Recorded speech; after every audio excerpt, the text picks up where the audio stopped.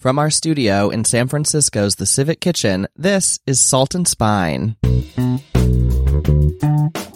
Like when you're in Rome and you're at a great restaurant, it just, it's not brain surgery. It's just, oh my God, this is the thing that I want to eat when I'm here.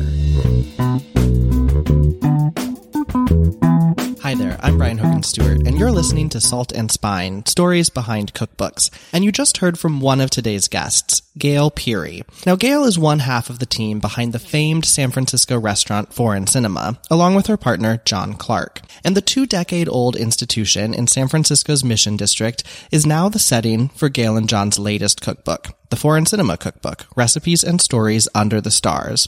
And we've got a great show for you today. We're talking with Gail and John about everything from how they met, to what influences their style of cooking, to which cookbook authors have inspired them over time. And for a special installment of our In the Kitchen series, we're headed into the kitchen at Foreign Cinema to cook alongside Gail and John as they prep a few perfect brunch recipes from the book that you can create at home. All of that this week on Salt and Spine. So let's head now to our studio inside the Civic Kitchen Cooking School in San Francisco, where Gail Peary and John Clark joined us to talk cookbooks. Hi, Gail. Hi, John. Welcome to Salt and Spine. Nice to see you. Nice to see you, too. Thanks for having us. Of course. So we're here to talk about the two of you, your restaurant, and, of course, we're a show on cookbooks. So your most recent cookbook, the Foreign Cinema Cookbook. But let's start with some context maybe for listeners who might not live in San Francisco Bay Area, might not have visited, and may not know what Foreign Cinema is. So can you tell us a little bit what the concept of the restaurant Foreign Cinema is? It's a beautiful indoor restaurant, huge soaring ceilings. On Mission. On Mission Street. We are famous and take our name from the fact that we project a movie on a distant wall in the outdoor dining area. And we use 35 millimeter film and a projector several nights a week. The projector was rescued from a going out of business theater in the city. The one right next door. The one right next door. Of the new Mission. Okay. And we are an ever-changing menu. So we write the menu every day. Mm-hmm. And we feature lots of fun San Francisco items and a full oyster bar and a daily changing menu. And this marks 20 years this year of Foreign Cinema. Oh the my restaurant. God, yes. So congratulations. How could that first be? I don't think anybody ever thought 20 years when it was all started. It just sort of, it happened. Sure. So let's talk about the two of you. You met working in restaurants in San Francisco. Is that right? You met at Vicolo? That's Pizza? right. Yeah. We met there. We did. And then you sort of continued to work together at other restaurants. You moved on to Zuni Cafe, and you both worked there. Yeah. So we were there a little over 7 years during some great years. Yeah. And your whole life has sort of just been in kitchens then. How has that been working in kitchens as, business partners, as co-chefs, and, as partners in life too? I'm sure it's been frightening. Yeah, frightening and helpful and, super duper on some levels and then down low on other levels. But, for the most part, it's kind of magical. But, we've done a lot of things. We do have a particular life in kitchens among other lives as well. So, but I would say most of the time we've been, doing a lot of different kinds of things around the world. After Zuni, we kind of took off and did a lot of work around the world in kitchens. Consulting, right? We did consulting. Uh-huh. Restaurant consulting. Yeah, our first gig was in Hong Kong, doing a restaurant. And we were there off and on with him for almost a year. And then another restaurant in Hong Kong. And then it just went from there. And what impact did those travels, like working in kitchens and restaurants around the globe, have on you as you're sort of like, this is pre-Foreign Cinema, right? So you're still sort of cooking in restaurant kitchens at the time, hadn't really taken on the big restaurant project of your own yet. That's right. And I think when we left Zuni and we had this opportunity to go travel and bring Western food and a sensibility to a faraway land, it seemed very exciting at the time because think back to 1993. There's no Gordon Ramsay on TV. There's no Kitchen Nightmares. There's none of that.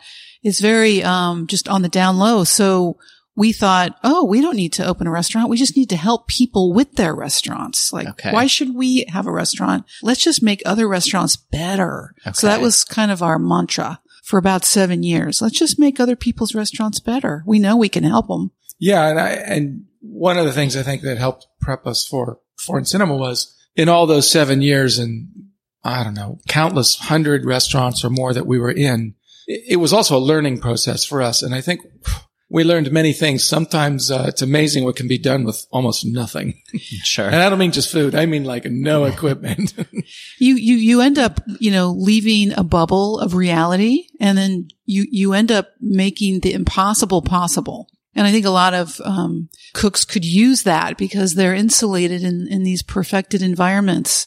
But when you have to hit the ground running with very little resources, and you kind of just need to invent yourself, and you need to invent the success for the person who's hired you. You just come up with the solution. And we thrive on finding solutions. We really do. It's part of the fun. Yeah. I think that's so interesting. That's a philosophy that is clear if you're reading the cookbook too. You write in the cookbook that you came up through the school of rugged individualism and the hard knocks of willful independence. I think that's a through line for sure. Well, completely. When we were kids cooking, before Zuni or at Vicolo or many other restaurants I worked at, everybody around us was cooking for love or to make a living, but also they were artists. They did many other things, writers. They had other lives. And it was very individualistic, sort of a group of creative people who were all working together. You could also say misfits. Uh-huh. I feel like I'm a misfit, even today. And, but San Francisco at that time, you could make a living being a line cook, but you were also either going to school or you had another job or you were writing or you were painting or you were involved in some kind of bohemian kind of situation. Sure. And that was like nitty gritty. That was the down low, really interesting part of the city. The possibilities were endless. Yeah. And you've talked about that balance. I know for you personally, you're a painter. So you talked about at the time you were sort of using painting to fuel your cooking and cooking to support your painting and sort of that balance. Exactly. That's exactly what happened. It was very symbiotic and logical, and it made perfect sense to me because a lot of philosophies rang true of the same, of both practices. Sure. So it was an epiphany. It was like, wow, you can bring this painterly style to food. That was an epiphany. Yeah. So it was very gratifying. It wasn't like I was taking off from painting. I was actually filling in some voids, in the painting world with food. It was very interesting. I mean, I think a lot of people feel this particular thing that I'm saying. And both of you what drew both of you to cooking? Neither of you went to culinary school. Utility. Yeah, I needed a job. Yeah. I was, had just graduated school and, I guess a friend of one of my roommates was working at Vicolo and said, "Oh, they have great jobs down there." And I went down. I had actually been working in a law firm beforehand and other temp work, and it was horrifying. Sure. And I was attempting to do what I studied in college, which was, broadcasting, video, television production. And I found that to be a tremendous bore, at least in San Francisco. There was no creative excitement in that industry at all. Yeah. So it meant I had to move back to LA, and I think I was just basically too lazy to do that. So I ended up cooking to pay the rent. And it was like that for a few years. It took a few years for me to think that cooking was really something that was more than just a means to an end. And, we were meeting, and I think it was when I got to Zuni after working with Judy about 6 months, that I realized that, hey, this person's very interesting. There's something more here. What she's doing and the way she's getting us to learn meant that when I went home, instead of reading an architecture book or something, I would then read a cookbook. So it had broadened my perspective a lot. Because John's very mechanical. He has an understanding of mechanics, and, food has mechanics, and it's also a major art form. But I think it was a time of total awakening where you could use all the tools that you had before. You weren't leaving something in a closet. You were actually utilizing all those other things that you have learned over the years. Right. Let's talk about the restaurant. So you took it over. So you did not conceive of foreign cinema. You took it over very early on in its life, sort of at the time of the .com implosion, right? Yes. Is that correct? So it opened in 99 to great fanfare and excitement. But if you remember that year, you're really young, but it quickly, unfurled itself into kind of a quagmire of chaos. I mean, the whole area had this instant money, and then it was gone, and there was energy. And, if you're not on strong ground with amazing structure, things can be pretty wobbly. And so we walked into a wobbly restaurant. Now we're talking 20 years later. What did you do to sort of make foreign cinema work? And for folks who don't know, I mean, we alluded to this a little bit, right, with the projections of movies, but it's sort of the concept of a double feature, right? Like playing on food and film and how those work together. You're right. And I think we didn't want the aesthetic of the restaurant or the confusion of the restaurant to get a hold of things. And it kind of already was. Like people would be, when we got there, they were pissed that there was people talking during the film, and the restaurant had listed the films in theater listings, and there was no address. And, people knew of the restaurant, but they didn't really understand it. And when they got to the restaurant, they might have had a charming time based on the concept, but there just was a lot of bugs. And we wanted the restaurant to be a good restaurant that happened to be sensual in the sense that it showed film and it was evocative of a faraway place. Like when you're in Rome and you're at a great restaurant, it just, it's not brain surgery. It's just, oh my God, this is the thing that I want to eat when I'm here. And so we ended up writing a menu that are our favorite things to eat. And we were hoping people would follow suit. We don't come from the Zuni background. You don't come with a huge knowledge or a bunch of toolkit with spices. In 1993, when we left Zuni, the only spice we used was garlic and fresh herbs. I mean, there was no spices. We remember getting rid of all of them upon Judy's arrival. But we used saffron. We used saffron. But when we came to foreign cinema, we had already been traveling the world. We'd known we were learning some stuff, but we're doing some original, simpler food, and we just needed to go and start thinking about it in a bigger way. And the idea of going and buying our spices from the Indian market meant that we were there every week going through the market, picking up the load of spices. And then you're like, well, what's this? And what's this? And how about this? And then we started making things. And that's kind of the birth of the whole spice trail experience that we took at that period. Right. Now you both worked at Zuni, Chez Panisse, Gail, you worked at Chez Panisse. So you've worked at these restaurants that sort of are symbolic of California cuisine and California cooking. And I think foreign cinema is now like in that list as well. Do you consider foreign cinema to be like a style of California cooking, or is it more like, would you define it as more of a globally influenced restaurant? How do you sort of like fit yourselves into the legacy of California cooking today? Well, I would say it's California cooking because we use regional ingredients. I mean, we use regional ingredients, and that really is the epitome of California cooking. You're not looking very far for certain things. You use what's here, but I would say it's California cooking with a global sensibility in that we do need things to pop flavor-wise, and we do need the palate to be surprised, and we do need to compete with the environment. So maybe they're subtle on some levels, like, oh, what the hell am I eating in this brown dot? What did they add? So we do tend to make surprises in the food, but I don't think we think of ourselves as a global restaurant. Okay. Do you think that's right, John? I don't know. We have influences. Do we think of ourselves as global? We do a lot of crazy influences, and sometimes we make something very authentic, sort of Japanese tasting. Or we come up with something that's kind of Thai tasting that's very authentic. I mean, we don't want to do, Thai food like a Thai restaurant would do it. That's not our mission. But we do end up with things that are very pure tasting. So I don't think of us as a global restaurant.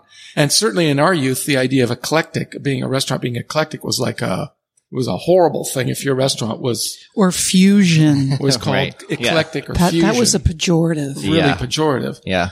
But today, hey, come on, that was literally 30 years ago. Today, people look for that. They want to go, and I don't think a Roman restaurant would do so good here with just pasta and a pizza in it. So people need to come to a place and sort of experience a lot of different things. Right. And we do like the idea that, although I don't say it's a global, I never say it's global. I always say it's spice trade. It's a spice route restaurant. Yeah. Think of that as you will, with a Mediterranean flair. Okay. Foreign cinema is obviously nestled in the Mission District, which we alluded to, but let's talk a little bit about the mission. So you write in the book that the terroir of the restaurant really is the Mission District. Tell us a little bit about how you think foreign cinema fits into the Mission District. Between 21st and 22nd. Physically. On the west side of the street. Yeah.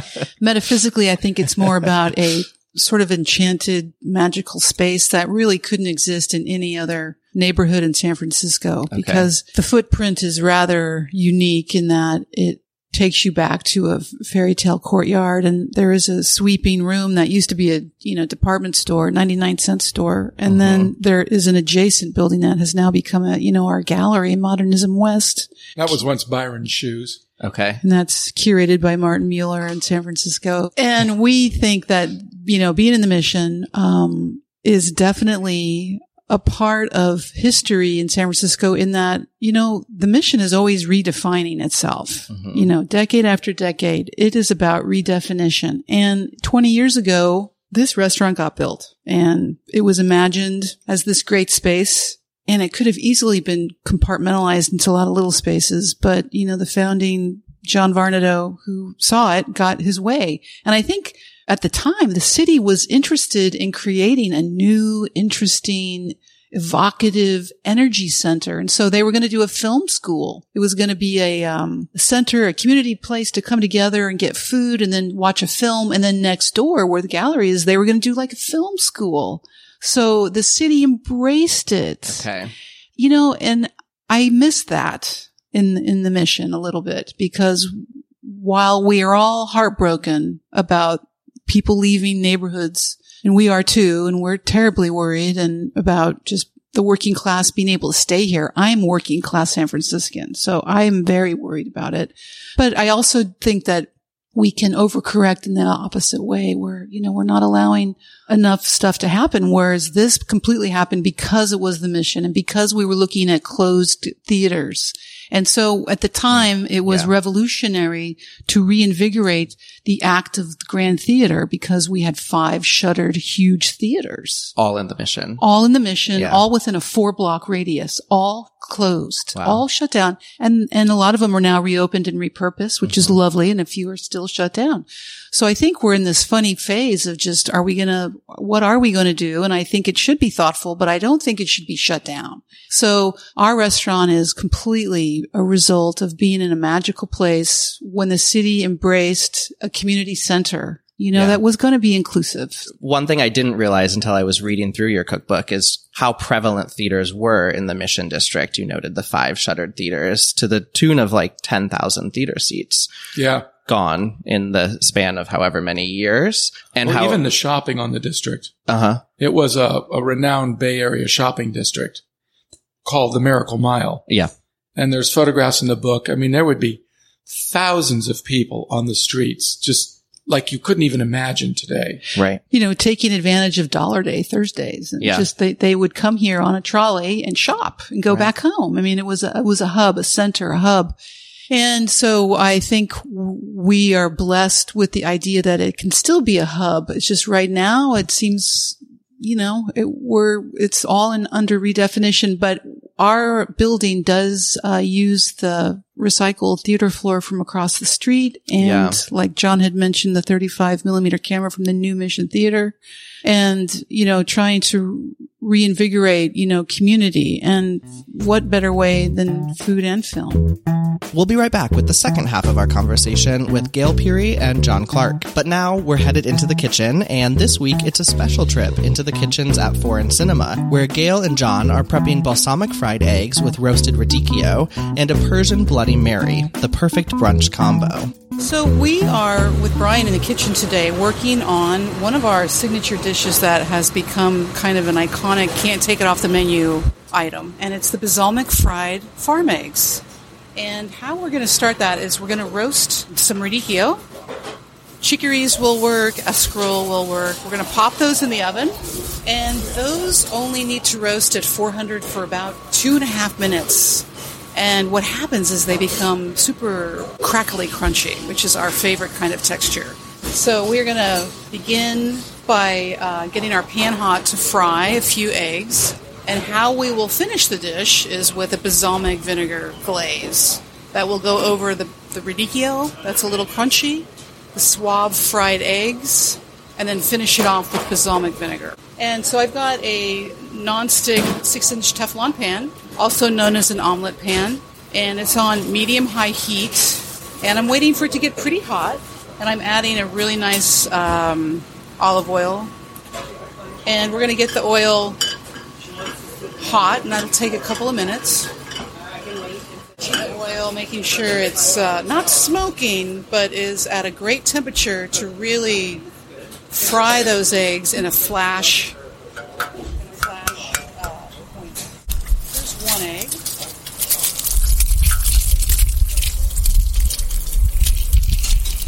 There's 2 eggs. I like to do a light sprinkling of kosher salt over the eggs. And we are moving fast over medium-high heat. I'm going to lower it to medium. And I'm watching my eggs sizzle. The edges are getting super golden and bronzed. And in just a few seconds, we're going to flip those eggs. All right, here we go. We're going to flip. Oh, and they have the most beautifully bronzed pot marks on the eggs that are just very beautiful. So that's only going to cook for another 30 seconds. And while we're finishing those eggs, we're going to pull out the radicchio. There's a great sizzling effect happening with the radicchio. It has completely wilted. It's a little crisp on the edges. And we're going to be ready to put that radicchio on a plate. And it really did only take 2 minutes. Exactly right. So we're just arranging the radicchio on the base of the plate.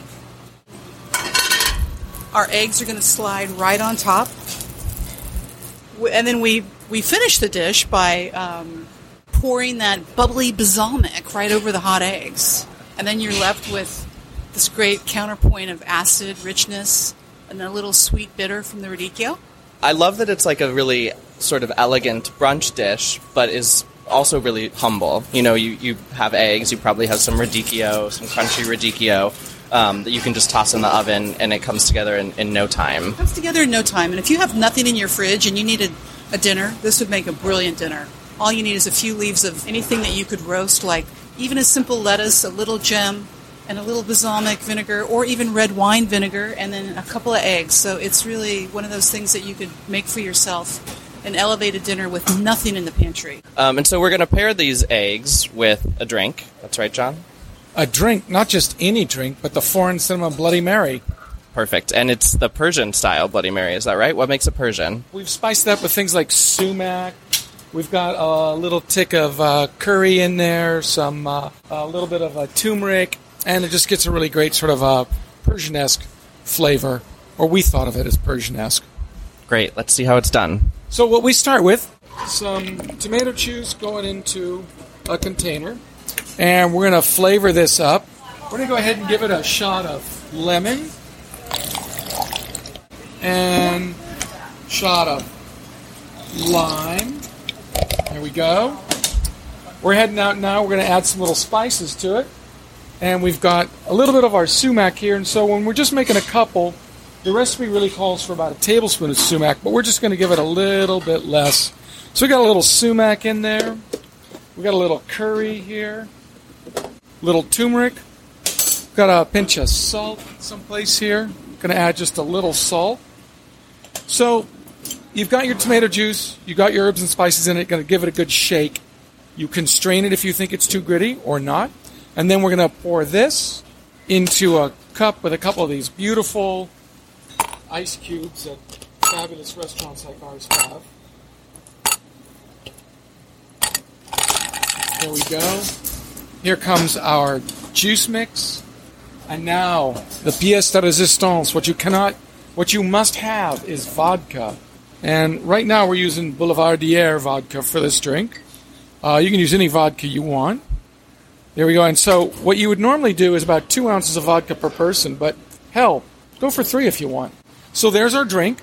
We tend to dust the rim with a little bit of spice mix. We're going to garnish it with a little lime wedge and some house pickles. And then that's it. That's our Persian Bloody Mary. All right, awesome. Well, thank you so much. We're here at the Foreign Cinema Kitchen, where we've made fried eggs with roasted radicchio and balsamic glaze and the Persian Bloody Mary. Thanks, Gail. Thanks, John. You bet. Thank you. You can find links for both of these recipes on saltandspine.com. And now back to our conversation with Gail Peary and John Clark. So this is actually your third book together, I believe. Your first cookbook was in 2000 called Country Egg, City Egg. Tell us a little bit about that book and where the concept for that book came from. Oh, dear. We left we had been working at Zuni Cafe, of course, and both of us, each one of us at different times had been brunch chef at Zuni. Okay. And I think part of the brunch ideas were pioneered at Zuni in 1988. Okay. So, and we left Zuni, and we had all these ideas that we had on a brunch, and we wanted to do a cookbook about eggs. You know, we did this, and at that time, I mean, it's if you know or anything, as in 1995, eggs were put in jail, literally. You know, they were considered poisonous. They were considered filled with salmonella. All high these cholesterol. things, high cholesterol. Everything about an egg was just the worst thing you could eat. Yeah. And they really weren't. And there was a big ad campaign of eggs in a jail, and the door was open. That was about 98 or 99, and they were finally letting eggs out of jail. And you know, this is an actual ad campaign. Oh yeah. Okay. And the basically the studies and the science came back that, wait a minute, salmonella really isn't such a big problem with eggs. And that, hey, wait a minute, the cholesterol really isn't the kind of cholesterol that gets in your blood veins. And they're a great source of protein. So as soon as this thing started to shift, I mean, back in 1995, 96, you had to coddle an egg to make aioli. Well, you know, we when we left Zuni, we wrote a little proposal, and it ended up on a very important editor's desk, and she sat on it for 5 years. And then, you know, she's like, it's not the time, it's not the right time, it's not the right time. But she loved the title. She loved the concept, and Ann Bramson at Artisan gave us the green light in like mid-year 99. Okay, we're doing this. Yeah. And we're like, what? Okay. Okay, now we're doing it. 2 months to write it in. So, that was pretty fun. But I remember we'd just call every 6 months, and she'd say, no, it's not the time. And then all of a sudden it was green light, and then the book got written, and it was fun. And it was very exciting to have this thing come to life. Sure. Oh, yeah. It was great. And then a few years later, we were at Zuni, and we were at Foreign Cinema, and we were approached by Williams Sonoma. Mm-hmm. They wanted a bride and groom book. Yeah. They had done a bride and groom book. They wanted it rewritten. And they loved the purity of writing that Country Egg City Egg had. They thought, oh, this is what we need for young people starting out their married lives who want to know how to cook. And so because of that Country Egg City Egg book that they loved, they said, you should write this book. So we did that. And that was like the 2006? 2005. I don't really know. Okay. Sometime around then. So I believe it's still in print. And then now we're here, 2019, Foreign Cinema Cookbook. When did you decide we should do a cookbook for this restaurant that we've been running for nearly 2 decades? This book took about 10 years to write. Okay. So, and it took 10 years because an agent said, oh, you have to write the Foreign Cinema book. And so we signed up with her. Her name's Carol Bidnick.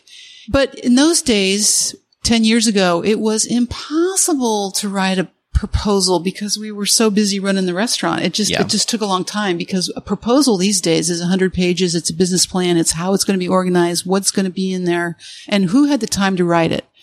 And I think finally, I think we dragged our feet for a lot of reasons. It just was something that was not going to happen. And I'm glad we did wait because we really had the perspective to add to it. Whereas I think 10 years prior, it wouldn't have been as rich a book because, you know, the more battles you fight and win, you know, you can parlay that into, you know, a little sagacious writing sometimes. So we got that out of the book, I think. I don't know what I know. In 2015, my dad died. And so this book, cookbook proposal, it just was something that we just weren't going to get done. And when he passed away, cause he worked at the restaurant as a host a couple nights a week, for me, it was really a moment to say, use his absence as a way to just do this thing. And, that was 2015. Okay. So we wrote the proposal and then sold it. So the proposal got written in 2015, 2016. We sold the book. And then during 2017, we wrote it. It took about a year and a half of recipe development. And the good thing about this book is it is 100% John and Gail. It is it's cooking. It is our tested in our home, but also tested after we perfect a recipe or something, or we'd send it off to people who were not cooks. Sure. And ask them to test the recipes. And it was a lot of work went into this book, a lot of work to make sure that what you get is something that actually works in a home. Right. Not in a restaurant. Right. And I'll work in a restaurant too, but Yeah. the idea was to really inspire people at home and not to create a really complex restaurant tome that doesn't get used. But, so we wanted it to be a beloved book, a book that might have a great story, that would have a great story to reference, because foreign cinema had a lot of lore and mystique and infamy, and we wanted to just clear the deck and provide things that could really inspire somebody at home. Right. You mentioned your father as being sort of an impetus in his passing for getting the book published. And I just want to pull that out because I think one thing that is so unique about your book is people might look at it and think it's a restaurant book, but your restaurant has always really been centered in family too, right? Your oldest child is the same age roughly as foreign cinema. Like your children have been around, your family have really been a part of this. And even the fact that you're testing these recipes in your home kitchen, I think really speaks to that too. Oh, yes. Yeah. We do, think it is a family restaurant, multi-generational restaurant of people coming together for a good time. And, by the way, there's international visitors too. So it really feels like you're coming home. Yeah. I feel. Now, you mentioned when you were line cooks starting out in San Francisco, you'd go home and read cookbooks. Who are some of the cookbook authors that have influenced you or been, particularly valuable in your career, either in your career or as you sort of thought about putting this book together? Well, back in those days, it was MFK Fisher, Elizabeth David. I mean, there was the first Alice Waters. There's, say it, Richard Olney. Those are sort of the foundations back in those days. Yeah. For us. I think we were in love with Europe and, food that was, 100 years old or more, things that were steeped in antiquity that still resonated today at that time. I mean, we have 250 or 300 cookbooks that we look at, but I think, it was the idea of just understanding a sense of place. Mm-hmm. And so those writers, Paula Wolford, of course, and Anne Willan and, lots of writers who just would take you to a place so that you would get a sense of that. And then you'd have a broader picture because we weren't always able to travel. They were writing, in essay form. So it wasn't about a recipe. It was about a sense of the food. Richard Olney could talk a page about how best to cook a mushroom, but there's no bloody recipe there. Sure. And, I think for us also, that's part of what it was. I mean, yes, we had books that had recipes, but for the most part, it was reading all about the whole experience of eating. And a sense of place. Yeah, and a sense of place. And there was those Marcel Pagnol books, which really were all about Provence and whatnot. And there's also Mary Taylor Samedi, a great book, A Tuscan Year. I don't think there's a recipe in that book. Yeah, so we really just wanted to just visit as many places as possible. It's about food. It's about the love of food. It's about food as an art, not an art, but as a way of living, and a very personal thing. How did your cookbook process change from your egg book 19 years ago to this book today? This book was supposed to be a reflection of the experience and not just an aggrandizement of two chefs. This isn't just specifically, it's certainly about our food, but it's about the experience of the restaurant. Sure. And it's a trip. And when you get there, there's an introduction that goes all the way through the experience. And that's how it was conceived. And Gail did a really great job really working that in there. Yeah, I mean, you're talking about influences of yours, and you used the phrase books that sort of take you to a place and have a sense of place. And I feel like this is a restaurant cookbook, but it really has that sense of place too. You understand the restaurant, the neighborhood, the mission of the restaurant, all through sort of experiencing this cookbook. Do you think of it as a restaurant book today? Is that still how you would bill it in your mind? Yeah, it's an impression of the restaurant. Mm-hmm. It's an impression of foreign cinema. I think it really is a sense of ourselves and a sense of place. And we wanted to take it down, just like we are not people who went to culinary school. We're not television celebrities, but we are humans. Yeah. And here's how we got here, because it's an impossible story, really, how we got here. I would have never guessed that this is where I would be today. I mean, really, going to school and going to college. I mean, so we just wanted it to be humble and very generous in spirit. So I feel like we got a book that is generous in spirit. We didn't hold back, and almost every trick we have is in there, and we just tried to make it super easy to accept and read, and nothing too clandestine or complex. Just really a sense of ourselves. Hey, this could happen to you. We didn't go to cooking school. This just kind of happened. Yeah. Following a series of steps that made you feel happy and blissful. We really made choices that made us feel good, but I would have never guessed this is where I'd be. Yeah. I just want other people to think that way too. Right. So we always end with a quick little game. So I thought we would really lean into the double feature concept. Uh-oh. And I'm going to ask you to make a 5-course meal for us. And I'm going to give you, so we've got a 5-course blank menu here, right? We're going to start with a soup, appetizer, salad, a main, and a dessert. And we're not going to debate the merits of the films that I've picked. I've picked some popular and well-known films from the course of history, and I'll give you 8 here. So maybe you can work together to sort of come up with a 5-course menu with these 5 movies, and we'll take a look at them and what you might serve to accompany that film. So we've got, well-known movies like Wizard of Oz, Titanic, to Casablanca, and each others. Each film is a course. Each film is a course, and each film has a pairing. So we'll go kind of quickly. You can think about it for a minute, and this would be a long. Can you play the Jeopardy music? A long. I can do my best. I think you've got it right there. And I realize this would be an all-day affair to screen 5 movies with 5 courses, but we're gonna pretend. So what sticks out for your soup film? What is a soup film? Titanic ends in death, so that should be a dessert. So Titanic is the dessert. Okay, Yeah, we'll come back to that. Titanic's the dessert. Okay. I think Rocky's the opening because that's the ultimate in success. I mean, doesn't he win? He's got the long shot, and Rocky wins. Isn't that how you want to start? Okay, and what do you serve as we're watching Rocky? A barf bag. No. What do you serve when you're watching? What's our soup course? I think this is a velouté soup. Okay. Oh, really? You think Rocky's a velouté? Yeah, I think it's a vegetable velouté. I think you're nuts. that mimics those egg drinks that he was drinking, right? With spinach and stuff. Okay.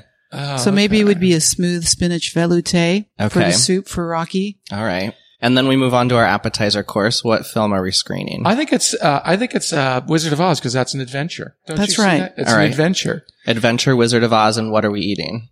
Something gay and frivolous. Okay. Mhm. I think maybe Carpaccio? oysters and caviar. Oh, oysters and caviar. Great. Perfect. Great. How about our salad? Let's do Godfather. Okay.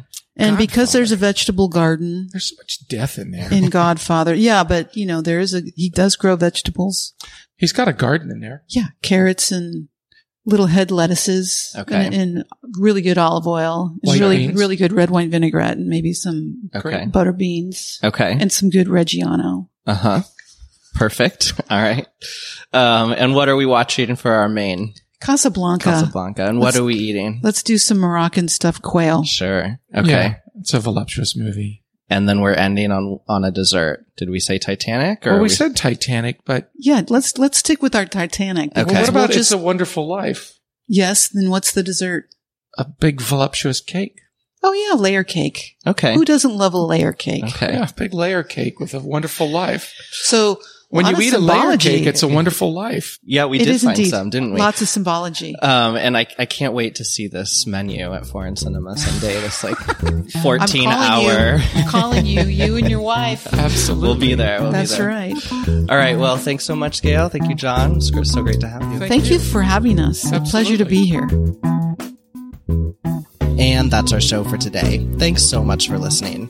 As always, you can find bonus content from today's show and all episodes on saltandspine.com. There you'll find recipes for both the balsamic fried eggs with roasted radicchio and the Persian Bloody Mary. Remember, if you like hearing from your favorite authors on Salt and Spine, and I hope you do, please click subscribe wherever you're listening. Our show today was produced by me, Brian Hogan Stewart, and our original theme song is created by Brunch for Lunch. Salt and Spine is recorded at the Civic Kitchen in San Francisco's Mission District. The Civic Kitchen offers hands-on classes and events for home cooks. You can find more at civickitchensf.com. Thanks as always to Jen Nurse, Chris Bonomo, and the Civic Kitchen team, and to Celia Sack at Omnivore Books.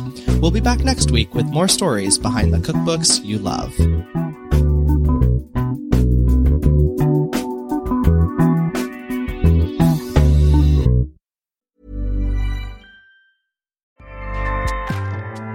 Acast powers the world's best podcasts. Here's a show that we recommend. Hey, I'm Kim Holderness. And I'm Ben Holderness. We host the Holderness Family Podcast every Tuesday. You may know us from the silly videos that we make online. Or a book about marriage called Everybody Fights. Or as winners of season 33 of The Amazing Race. Still can't believe that happened. Listen, we do a lot of stuff, but our podcast is our most favorite thing. Yeah, because every week we get to sit down face-to-face, talk to each other about marriage, family, mental health, or just anything that we want to know more about. Sometimes we have expert interviews, sometimes it's just us, but our goal is to bring some joy and laughter into your life every week. Our other goal is that maybe you will learn something as well. Right, so search the Holderness Family Podcast and check out our most recent episodes. We have one about staying organized with creators of the Home Edit. And one about being diagnosed with ADHD as an adult. We hope you'll join us. Acast helps creators launch, grow, and monetize their podcasts everywhere. Acast.com.